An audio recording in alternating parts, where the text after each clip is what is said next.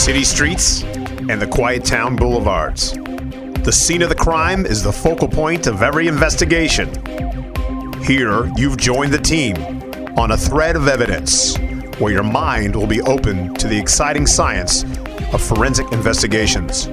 DrRon is a nationally renowned forensic criminologist who leads the nation's finest forensic death investigations team.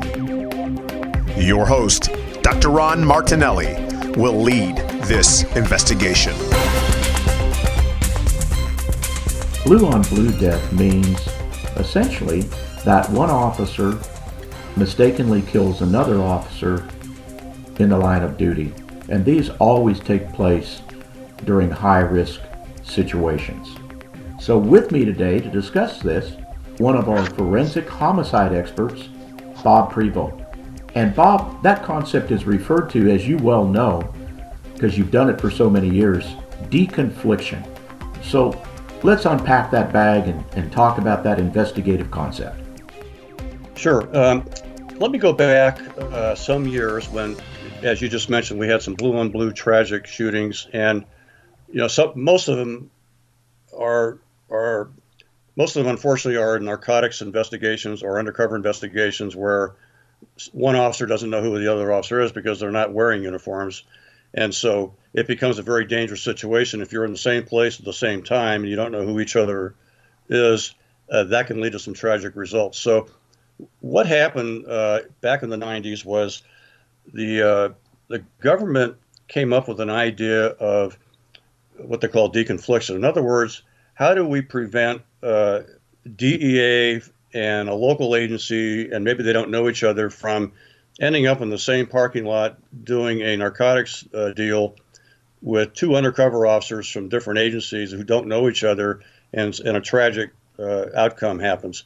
So what they did was they came up with these funded programs from the Office of National Drug Control Policy, and it's a federal program, and they set up what they call HIDAs, and HIDA stands for High Intensity Drug Trafficking Area, and they started setting these up around the country to add some services for narcotics investigation and other investigations, but mainly narcotics in high drug trafficking areas. So as you can imagine, New York, LA, Miami, these were all the first ones that were set up. The one I was involved in was in the San Francisco Bay Area. We were established in 1997.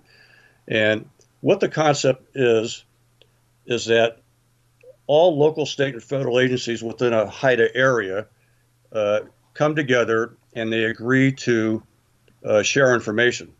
And this was kind of a new concept because, traditionally not all agencies like to share confidential information with other agencies. Sure, especially, federal agencies and right. And municipal agencies, right? Right. And so what happened here was the U.S. attorney was involved, FBI director was involved, DEA director, and we started setting up these HIDAs around the country. And the concept was, I'll give you an example. For the San Francisco Bay Area, we have 100 agencies in the 9 counties. Well, 100 agencies, local, state, and federal agencies, it's impossible for everybody to coordinate things at that level. So what we did was we came in, and this is similar for the whole country, and we go to the chiefs of police associations, the special agents in charge of federal agencies, like Bureau of Narcotic Enforcement, Highway Patrol, and we all come together and we agree that we are going to share information. And the purpose of sharing the information is that it's kind of like air traffic control. We don't want a narcotics unit ending up in a Walmart with another narcotics unit, and they don't know who each other is, but they're working the same case, and guns get pulled and nobody knows who they are, and you can get some tragic results. And in the past, this is what's happened. So the way it works is they submit their information, when they're going to do an operation, what day, who's involved, and they submit it to a deconfliction center, and this is shared with everybody. So we can look at a map basically and say, okay, on a certain date and time, they're going to be operating in this area. So let's say another agency let's say one agency is going to sell narcotics, and the undercover officer is dealing with a suspect who turns out to be an undercover officer from another agency who's going to buy narcotics. All right, and this is happening. Okay, and so they end up in the same Walmart parking lot at the same time, unbeknownst to each other who they are. Well, this air traffic control system deconfliction thing prevents that from happening, and it's been a success all around the country. And you can go on Google and Google HIDA and deconfliction, and it'll basically just explain to you generally how this works. So, Bob, how are people chosen for that type of assignment? I mean, I know you had immense qualifications for that. Does everybody have the qualifications that you have as a homicide investigator? It's a combination of homicide and working narcotics, and then of course they want a manager. You're going to manage a unit. And they're looking for somebody that can hopefully bring together, in our case, 100 agencies and put out fires, get along with everybody, get everybody on the same page, and work together to get this happen. And it takes time to develop trust with each other. Okay. Sure. And so this is the type of thing, and it took a year to get this thing up and running. But I'll tell you what, it's a lifesaver. It's efficient. And the other thing good about it is that when you do an operation, all that information goes into a database, and all the people we work goes into a central database. So let's say I run Ron Martinelli, and I don't get a hit. Okay, the database says you're not a crook, you're not an informant, you're nobody. Well, 3 days later, let's say a DEA runs your name, and they don't get a hit. Well, what they're going to do is say, Bob and Ron, or Bob and DEA, you need to get together because you both ran Ron, and you're obviously both interested in Ron, and you should talk to each other. And that's the extent. That's called a pointer index system. Okay. And that deconflicts problems with, let's say you're working the same person. Well, instead of independently doing it, now the idea is to share information, and it's a safer way to do a case and more efficient. Yeah, because agencies classically hip pocket information, right? They do now with this new system, and it's been expanded to white collar crime and other areas where it's very efficient. It brings agencies together, and I'm happy to say that the leadership of all these agencies, local, state, and federal, they believe in the system. And they require their officers to participate. There's not an option on this thing. They all sign agreements that they will all share information, which is great. Well, it just sounds like this is an immense logistical undertaking. It is in the beginning to get everybody on the same page, but once it's going, it's a very smooth system. And we called ours Bay NIN, Bay Area Narcotic Information Network. LA calls it the LA Clearinghouse. San Diego has a San Diego NIN Narcotic Information Network. So all these HIDAs can work together, and they're all on the same nationwide database, basically. So you can call any of them, or you can get on electronically and get information. Which is, before the 90s, we had no way to do this kind of stuff. Sure. Well, how about reach back in your memory. And can you pull out a case where you can give us an example of how you had a blue-on-blue shooting and how you were able to analyze that and then debrief, and how, because I think our listeners would get a more context out of it to show us just what kind of things can happen out there in the field and how we resolve those things through forensic investigations and using this type of system. Sure. Now, the example I'm going to give you is not basically a narcotics deconfliction system, but this is a blue-on-blue shooting we had in a bank robbery. And in the bank robbery, we had 4 undercover officers respond to a bank and engage the suspect inside the bank. Unfortunately, one of our officers was killed by gunfire, and the other officers, the other undercover officers, were in there, and they shot and killed the suspect. The problem came after that. When our officer was down, of course, we wanted to get him medical help as soon as we could. The undercover officer who was near the door had just been transferred to narcotics. He had come from patrol, and he just started working narcotics. When he ran out the front door to get help, he still had the gun in his hand, and he was immediately shot by a patrol officer. Fortunately, he wasn't seriously injured, so he was okay.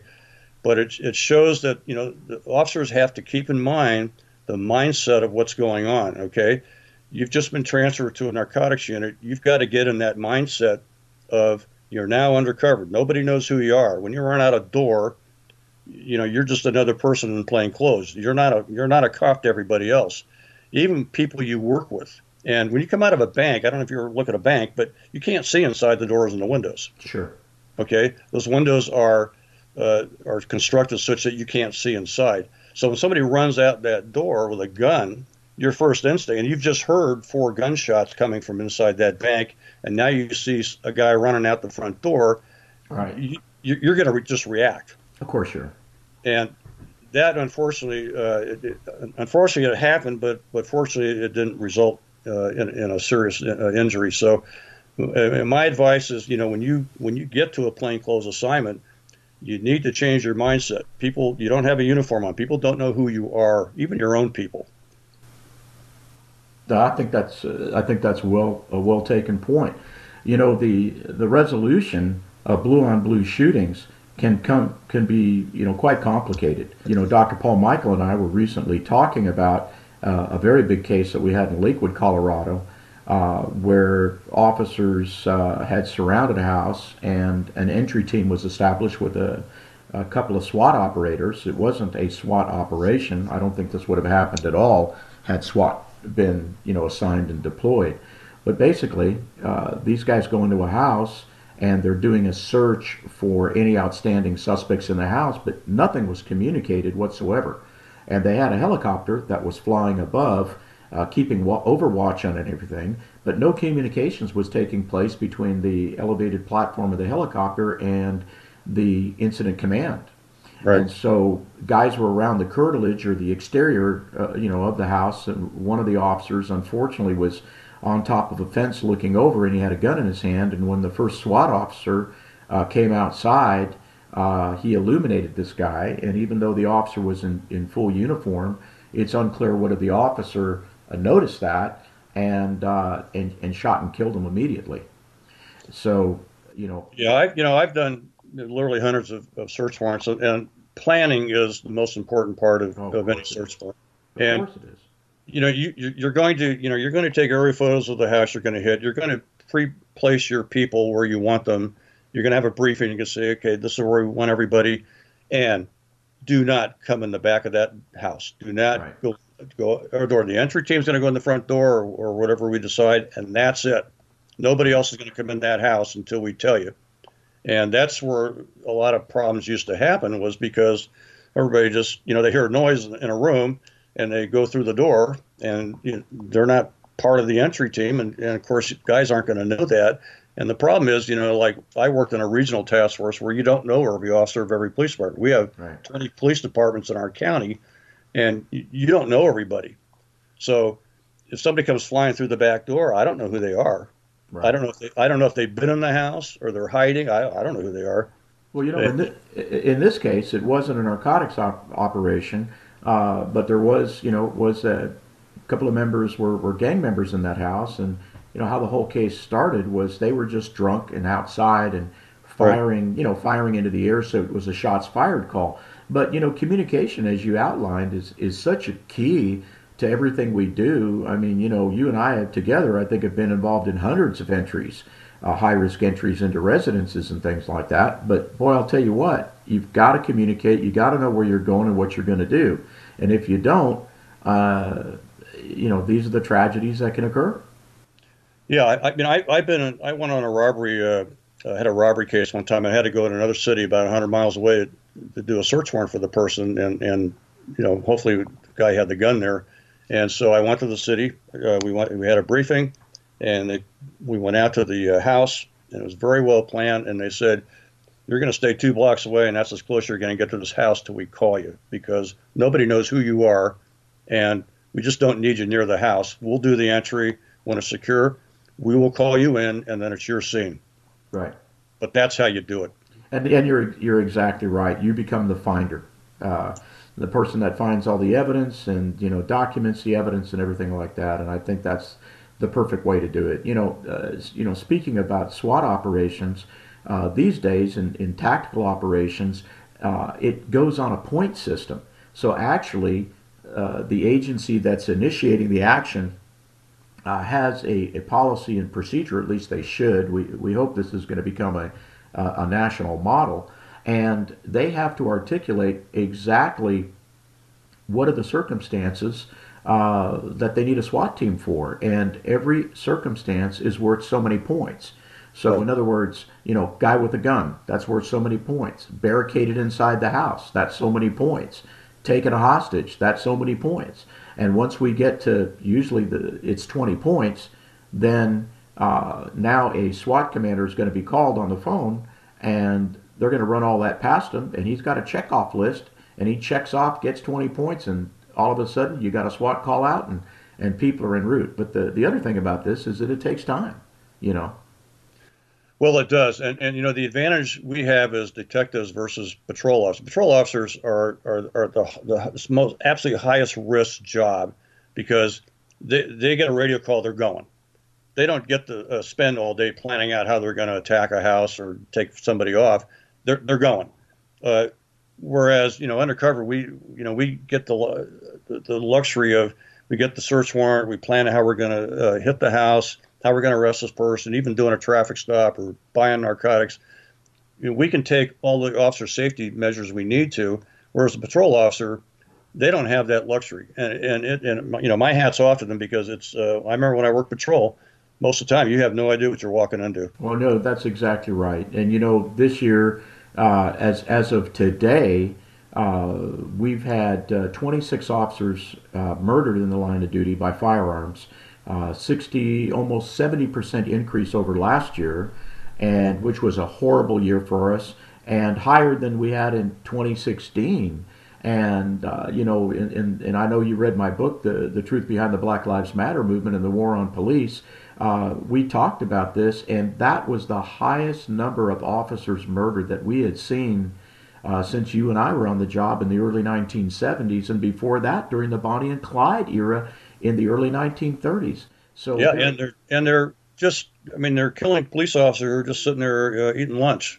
We are literally losing one officer a week who's being murdered by a firearm, and that doesn't count the other officers that are killed in the line of duty and car crashes and helicopters going down and things like that. You said it. It is the uniform job is an extremely dangerous job. And one more thing I want to add, and that is the officers that fire the least amount of bullets in the field are SWAT officers. And it's because of all those things you talked about, Bob.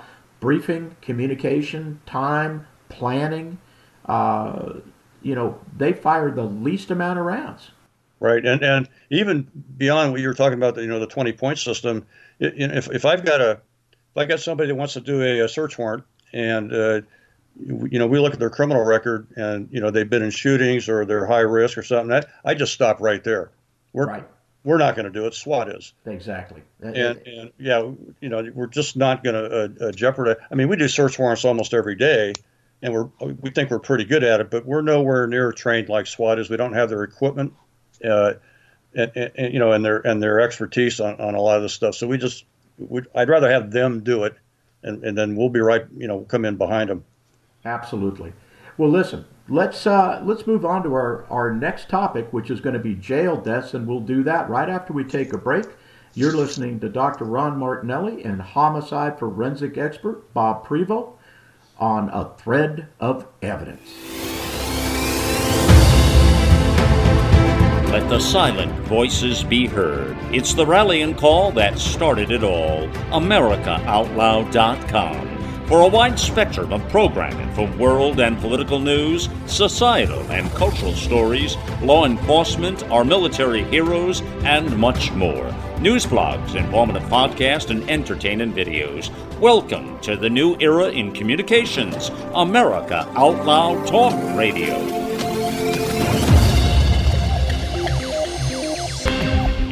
Now, one of the things that forensic experts have to do is we have to study and analyze cases that deal with serious injuries and deaths inside jail and correctional facilities. So don't forget that we not only have subjects out on the street that get injured and killed by police officers, but we also have people that are booked into jails or housed in correctional facilities and state prisons that have a variety of problems. Some are mental health issues, some are medical problems, some are gang affiliated issues, and they get seriously injured and they die. And some come in with pre-existing mental health or medical conditions. And so when these people are seriously injured or died, we put a death investigations team in there, and we try to get to the bottom of the case.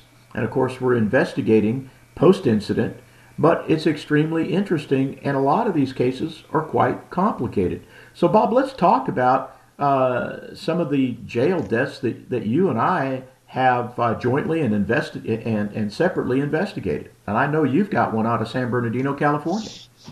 Yeah, these cases are varied for their reasons and so on, but I thought I'd talk about one. This one's just kind of a brief one. Is a inmate who was brought in, and I can't remember the crime, if it was auto theft or whatever, but he was a heroin addict. And when you bring a heroin addict into jail, you immediately have a medical problem because they're going to withdraw. And when they withdraw, they're going to have problems. And medical has to be really on top of them to find out if it's something they can treat within the jail system, or they need to go to a hospital or get more serious medical attention. And this was a case where they brought the subject in. He went through classification. Now, classification merely tells us where we can house this person. And in this case, it was decided the best place to house him was in a dormitory with other inmates who could actually keep an eye on him. And so that was done. In fact, he had a cousin in the same dormitory, and they took care of him. He got to the point where he wasn't eating, he was getting dehydrated, and it was getting pretty serious. And they were giving him additional fluids and medical care. And one night, they go to bed, and the next morning he did not wake up. And one of the things that I noticed about this case was that jails do what they call count, and they'll do count 2 or 3 times a day, depending on the jail. And they used to do a count like at 1 or 2 in the morning, 3 in the morning, to make sure everybody's there. Everybody came back from court. Nobody's in a recreation hall, or they're visiting or disappeared. So they want to make sure everybody's there. And different agencies have different ways of doing it. This particular agency, when the officers go through and they do count, they don't just go by and see if there's somebody in the bed that the inmate's supposed to occupy. They actually go in there and they make everybody wake up and say their name, and they make sure that in other words, they can stand, they can say their name, they can look at them, and they can't do obviously a whole psychological profile, but at least they can find out if they can respond to a simple question, and they seem reasonably okay, which in this case they did. So after that, between then and 6 o'clock in the morning, this individual went into withdrawal, and he died. And turned out he had another medical problem. But what helped that agency was their policy and procedure about how they did count, and they were able to say, yes, this is how we do it. We took reasonable precaution to try and make sure this inmate was okay. So that's one type of a jail death case you'll get, and you'll find out if the agency is actually doing a reasonable amount of care for the inmates. Right. Just so that our listeners understand what happens when someone gets booked into jail by a police officer, is they go through a process that's referred to as triage. And so the triage process is both a medical and a mental health process, where we find out if they have any pre-existing medical problems, any pre-existing mental health problems, if they're on prescription medication, if they have any communicable diseases, and things like that. And so once we get the answers, obviously if they're homicidal or suicidal. So once we get the answers to those questions, then it actually goes to a person that's referred to as the classifications officer.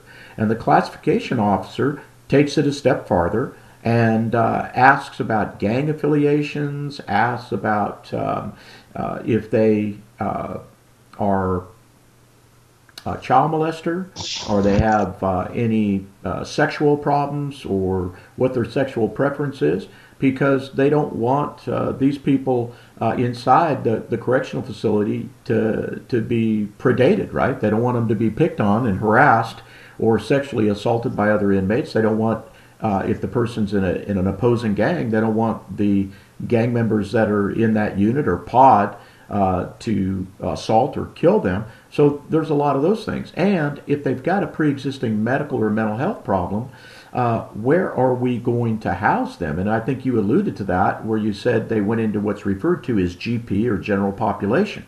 So a person that's got a medical problem, depending on the nature and the seriousness of that medical problem, could be an observation, or they could be in a medical wing of the jail, in the infirmary, or they could be in a special housing cell where they have to be watched, and they get put on what's referred to as the watch log or the watch list. And, in California, it's about every 15 minutes. Now, there is no prescribed time. So within the United States, they go anywhere from 15 minutes to 20 minutes to a half an hour. What you talked about, Bob, the count is so important, because the rules and regulations that govern the way a correctional facility is run, especially like in the state of California, and other states have similar types of codes. Well, in California, it's found in Chapter 10, Title 15 of the Jail Operations Code, which basically teaches jail managers, supervisors, and line officers how to handle these people when they come in. That's correct. And on the other side, the flip side of that, as you mentioned, all of our county jails, state institutions, they have registered nurses on duty 24/7.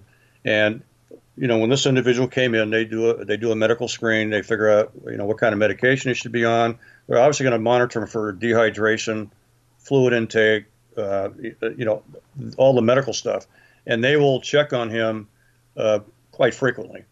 So that's another way they try, and we have so much heroin problems out here. Well, it's across the country, sure. but Sure. and withdrawal, when they go in, it's they're going to go through withdrawal, and they have to deal with it. They can't send obviously everybody to the hospital. Well, that's true, but sometimes they need to go to the hospital. Sometimes they do. That's correct. I had a case in Northern California not too long ago where I had a similar type of guy, and what happened was officers in a particular town in the northern San Francisco Bay Area were dispatched out to the scene of a disturbance. It was a disturbance between a man and a woman that had a relationship together, and it was getting to be an abusive relationship. So the woman called the cops, and the cops came out there.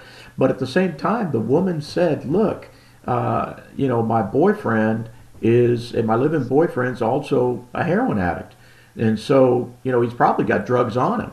Well, the police didn't pay too much attention to that. They didn't do a very good search, incident to arrest. And so they put him in the backseat of the patrol car. And what was interesting in this particular patrol car, like we're seeing in so many cars now, everything's on video monitoring. And so the officer has a camera that points to the backseat of the car where the prisoner compartment is. And so I can literally watch the officer driving, and he was talking to his girlfriend on a telephone, and while on the cell phone, and while he was doing that, he wasn't paying attention to the prisoner. Well, the prisoner got his handcuffs, that was handcuffed behind his back, got him around to the front of him, reached into a pocket, pulled out some drugs, and swallowed a bunch of drugs. And of course you can see it, but the officer wasn't paying attention to his monitor, and he never saw it. So they take him to the police department, and what happened was the drugs that he swallowed, I guess the little baggie that the drugs were in, it broke, it ruptured, and now the guy's got drugs going into his system. So by the time they bring him to the county jail, he's looks like he's under the influence. Well, the triage nurse didn't do a very good job looking at this guy, and he wasn't housed properly. And what happened was they put him in a cell, and he expired in that cell during that evening.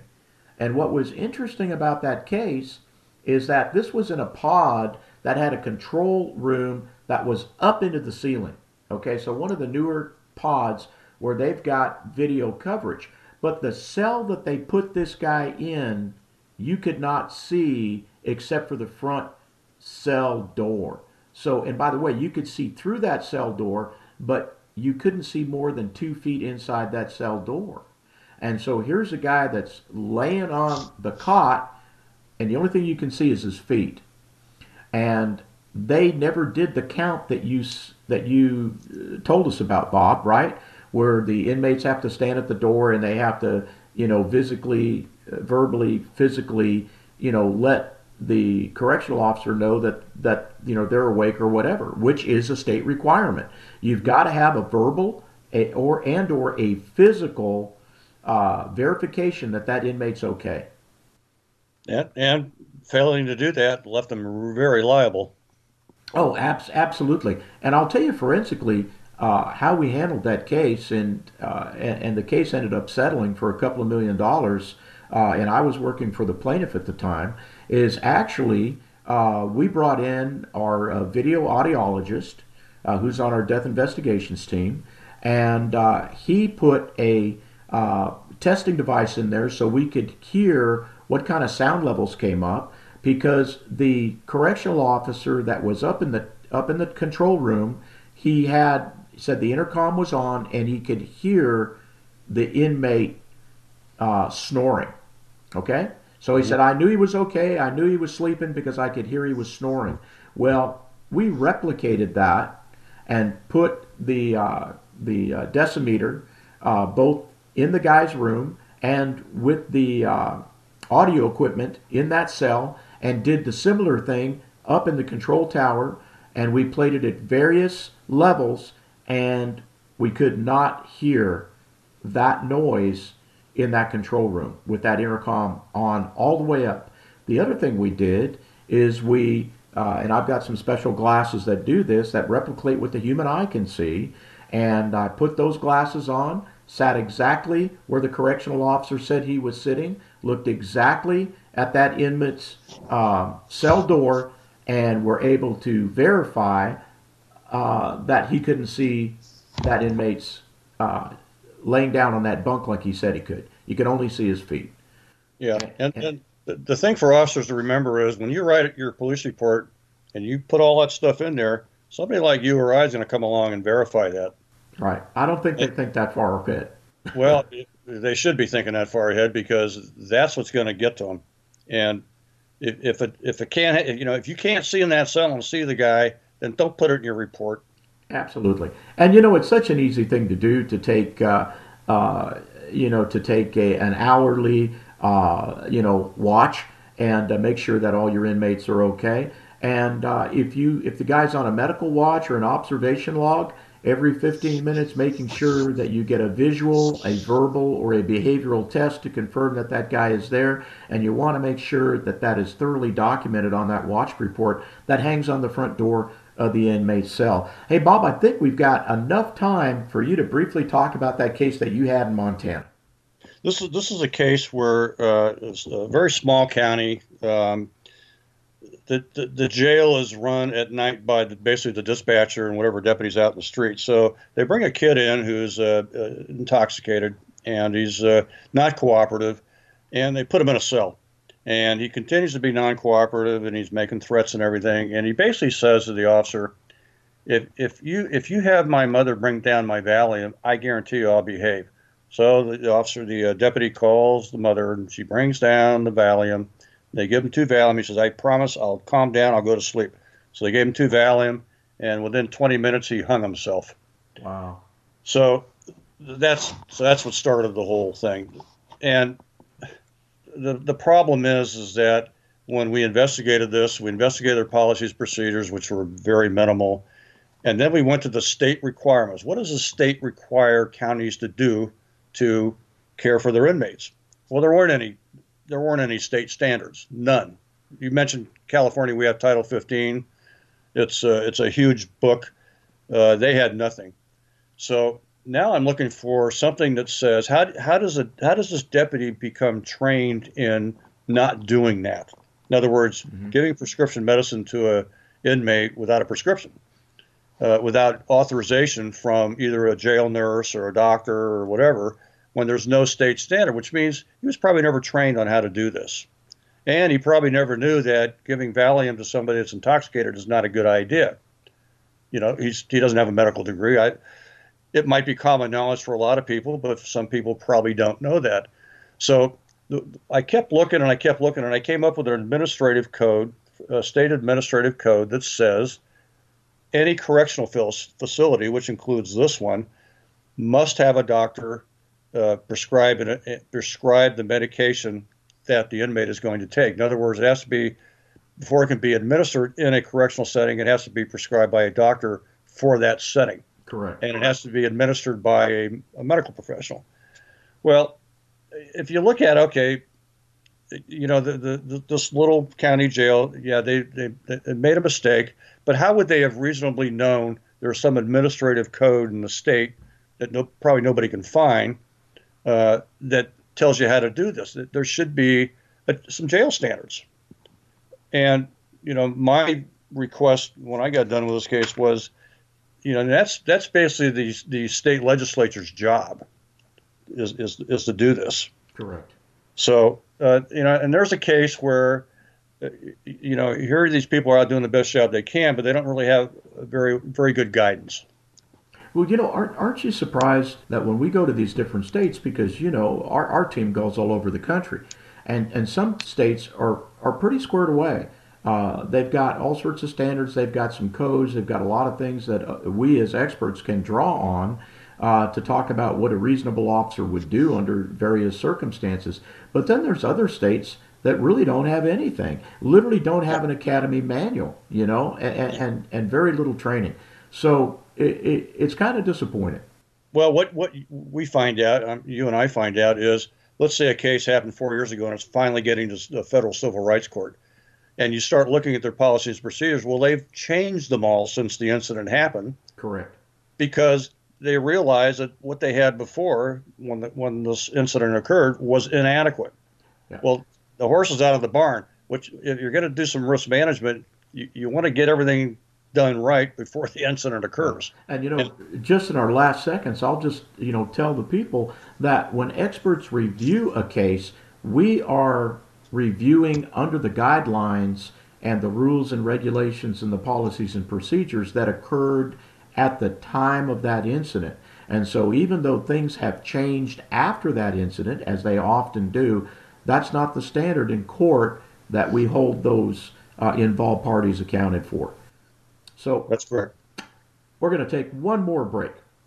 Think back to the last time you felt healthy and energized. The best times of our lives occur when we're at the peak of our health, sleeping better, full of energy and focus. We know that fades with age, and you might be feeling the effects of aging as low energy and poor sleep. But it doesn't have to be that way. There haven't been any nutrition systems designed to rejuvenate our bodies as we get older until now. Healthy Cell Pro is the only multi-nutrient system that impacts the building block of your body, the cell. Created by anti-aging expert and Nobel Prize nominee, Dr. Vincent Giampapa, award-winning Healthy Cell Pro cuts through the complexity of nutrition supplements by simply giving you the purest ingredients, filling dietary gaps to nourish your cells and enhance your quality of life for optimal performance. Visit healthycell.com and use code OUTLOUD for an exclusive discount, or call 844-869-9958. Hey, Bob, I've got a great term for you that you and I are well acquainted with, but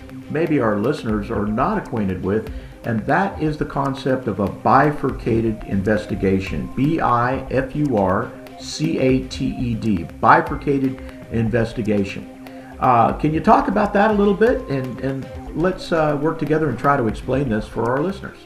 Sure. I'm going to talk about just in general terms and not specific cases, but let's suppose an officer is involved in a shooting, okay? And,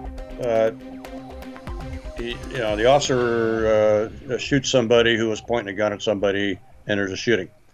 There's going to be two types of investigations done here. One is going to be a criminal investigation to ascertain if the officer committed any crime. In other words, was there a criminal aspect of what the officer did?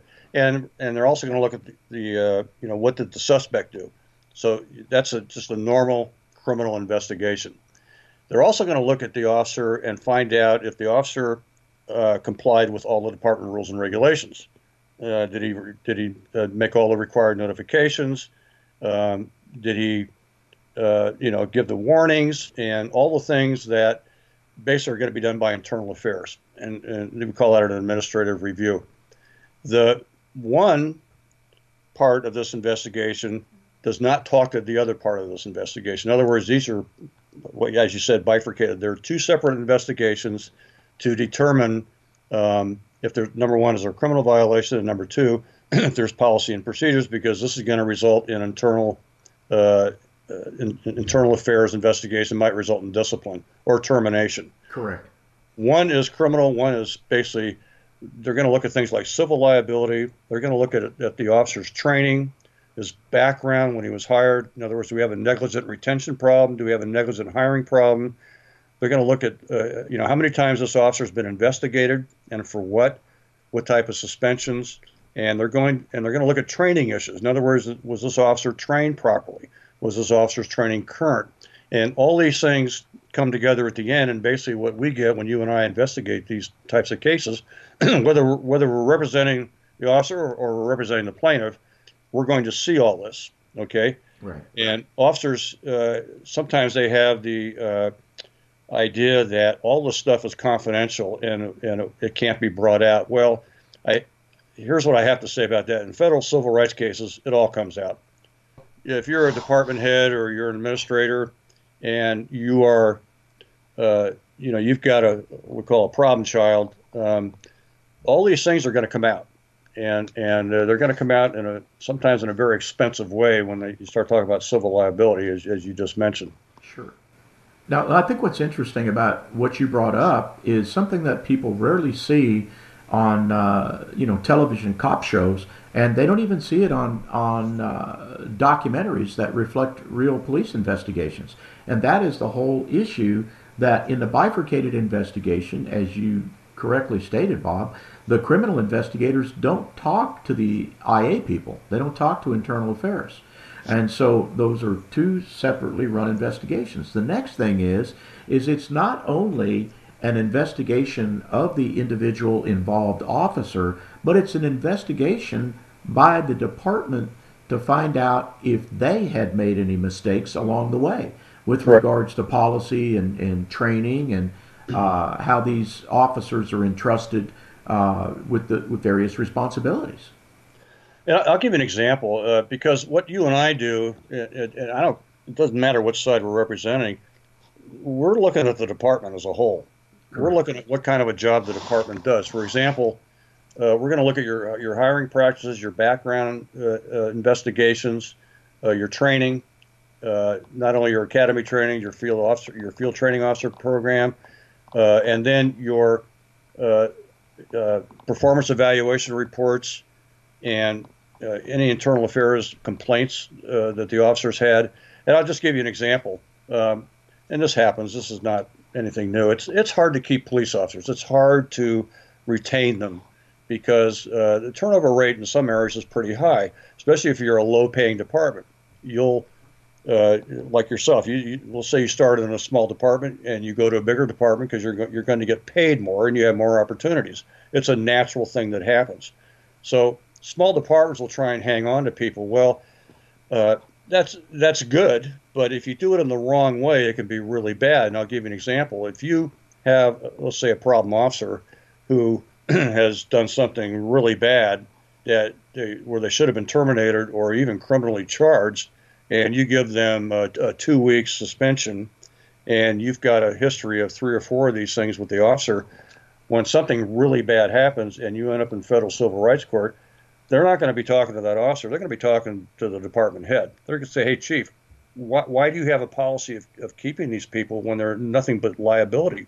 And, I'm sure, the chief can't say, well, we can't fire anybody because we can't hire anybody. Correct. And that's just not a good reason. Right. And Bob, along this way where internal affairs comes in, also, when you mention federal civil litigation, there is actually a tort, or actually a section of a tort in what they call 1983. It's in Title 42, Section 1983. Okay, and basically this is the foundation for all civil rights suits at the federal level. But there is a type of suit that's called, or an allegation that's called a Monell claim, that you're actually an expert in. And it comes from the United States Supreme Court decision of Monell versus the New York City Department of Social Services. So even though it's not a police case, it still affects law enforcement litigation. Can you discuss that a little bit about deliberate indifference? And it affects everybody. For example, let's just talk about the chief that I just talked about here, Sure.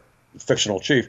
If the chief knows that there's a lot of problems, if the chief knows that he or she has policies that should be revised and doesn't, if a sheriff runs a jail where there's been a lot of jail deaths and doesn't take anybody's recommendation on how to fix it, you can name all kinds of different scenarios here, but if you deliberately just don't do it, knowing that it's bad for the inmates, it's bad for the citizens, it's not safe, you are going to be held liable for that. And again, I go back to risk management. Okay, if you know something's broken, then you need to fix it. If it's going to cost you some personnel and you're going to have to go out and hire, and you're going to have to change your training or whatever, so what? You're going to, in the long run, you're going to be a lot better off than trying to just patch things up short term and hope nothing bad happens, which is Sure. what you and I see around the country. Well, sure. And this Monell claim in part talks about deliberate indifference. The department and the city, the municipality, is deliberately indifferent to the civil rights of a plaintiff or a class of plaintiffs in a particular case, because the allegation would be that they have formal or informal customs and practices. So, we're talking about maybe they've got bad policies. Maybe they have bad internal affair investigations where they pretty much sweep things under the rug. Maybe they cover stuff up. I actually had a big case I'm going to be talking about in a future program on a thread of evidence, where the sheriff of a department, where one of his deputies killed a young girl with blatant excessive force. And it was like you said, this guy should have never been, what we did our investigation, this guy should have never been hired in the first place. He had predicate criminal acts, dealing with controlled substances, where he was actually selling controlled prescription medication that he had to other people. Right? Well, that's a class 3 felony, for God's sakes. And they knew this, and they hired this guy. But when the sheriff did the initial investigation, he said that this deputy had not violated any department policies. Well, when I looked at it, I found not only did he violate 14 department policies, which were blatant violations, but I had 3 statutory violations in the state where this case happened. So when I went back over their internal affairs investigations, I found other similar types of problems where they had basically ratified stuff, and they ended up not going to court on that. They ended up settling that case for pretty close to $2.5 million. Right, and going back to we just wrote up an ethics syllabus for these classes we're going to be giving, and one of the ones I pointed out was the case of the Oakland Riders, and I don't know if you recall them. Sure, I do. Going back, this was a group of officers that worked the night shift, worked street narcotics, and they were making so many arrests that they were they were just hailed as supermen.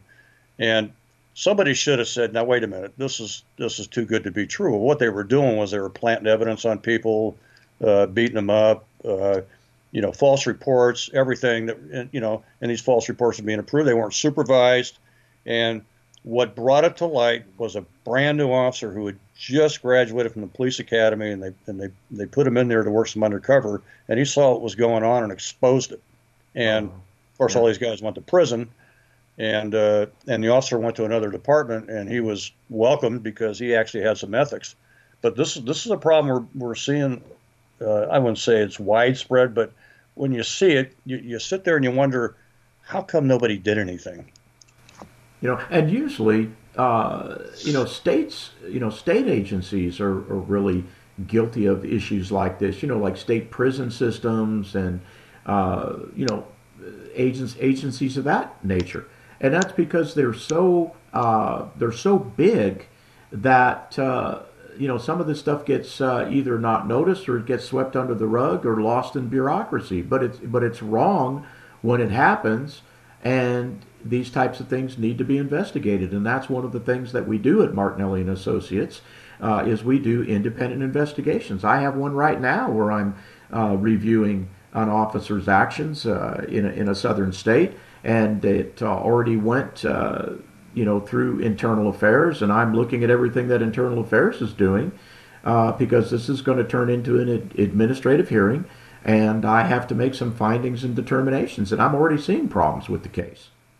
Yeah, I've got one right now. It's a jail homicide where the staff was so short, and this is a maximum security facility, including death row, where you've got mostly gang members, people who just are the worst of the worst, and the staffing level was so low, and then they start adding more things to their workload, to the correctional officers' workloads, where it was actually absolutely impossible for them to actually do a safe job.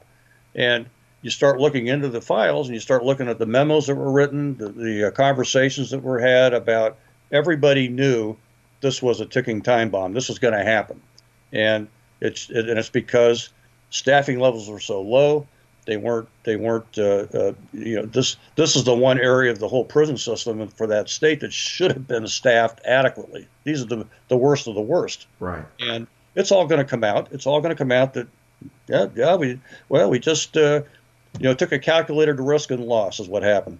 Wow. Bob, you've been a middle range manager, for a number of years before you retired. I mean, can you provide us with some insight on why you think these things happen at the administrative level where these people should be smart enough to know better? Where do you think they go wrong? So, some of it's budget. Some of it's, we only got so much money. And they'll cover themselves by saying, well, we could sure use some more money, and then when it's denied, they just get back in their desk and say, well, the money was denied, nothing I can do. Well, there's a lot of things you can do. You can reallocate things. You can be creative. You can do what you have to do to make not only the inmates safe, but the officers safe. And sometimes we're just institutionalized into this is the way we've always done it. And I think you're 100% right. I've been in the training field for so many years, and I get up on my soapbox because the first thing that gets cut from a budget, and you know this because you had to have input into your department's budget, and you want to allocate money for training, right? And that's the first thing that gets cut in a budget. But when things go wrong, it's because people aren't well trained. Wouldn't you agree that every single case we have, the center issue of that case in one way or another reverts back to training, doesn't it? Sure. And if you look at a group like SWAT teams are a specialized unit. Most departments put a lot of money in SWAT because when they go out, everything they do is high risk. Everything they do is high risk entries. Guns are going to be displayed. And sometimes there's shots going to be fired. And ordnance, there's gas bombs going off, there's flashbangs going off, there's pyrotechnics going off, all sorts of things that cause risk. Right, and they go through training. Our agency, they trained at least twice a month, and the sniper trained every week, because the sniper's job is one shot takes care of the problem. and that's their training. So you can imagine how much, attention they get to what they do. Same with canines. These high risk areas are ones they should be putting money in. If you've got a SWAT team that goes out and botches the whole thing and they find out they'd only train twice a year, I'd say as an agency you have a problem. Right. And I absolutely agree with you. Well, Bob, it just kind of brings this show to a close. So I really want to thank you so much for coming out again and lending your expertise. You made mention of our new company, an online company starting up at the end of May or beginning of June, and it is called ETC Forensic. It stands for Education, Training, and Certification. We're going to be serving the law enforcement, forensic, medical, school, social service, legal, and engineering company. And listen, if you're out there and you're paying attention to this show and you're hearing all of these forensic experts talking about these absolutely fascinating cases we have, just to let you know, you don't have to be a cop or a detective to become a forensic expert. You can actually get education, training, and certification beyond the college and university level that is actually more realistic and far more cost effective. So just keep us in mind and look for our website coming up in the end of May, beginning of June. It's etcforensic.com. You're listening to Dr. Ron Martinelli, forensic criminologist, and homicide and forensic expert Bob Prevot on A Thread of Evidence on America Out Loud.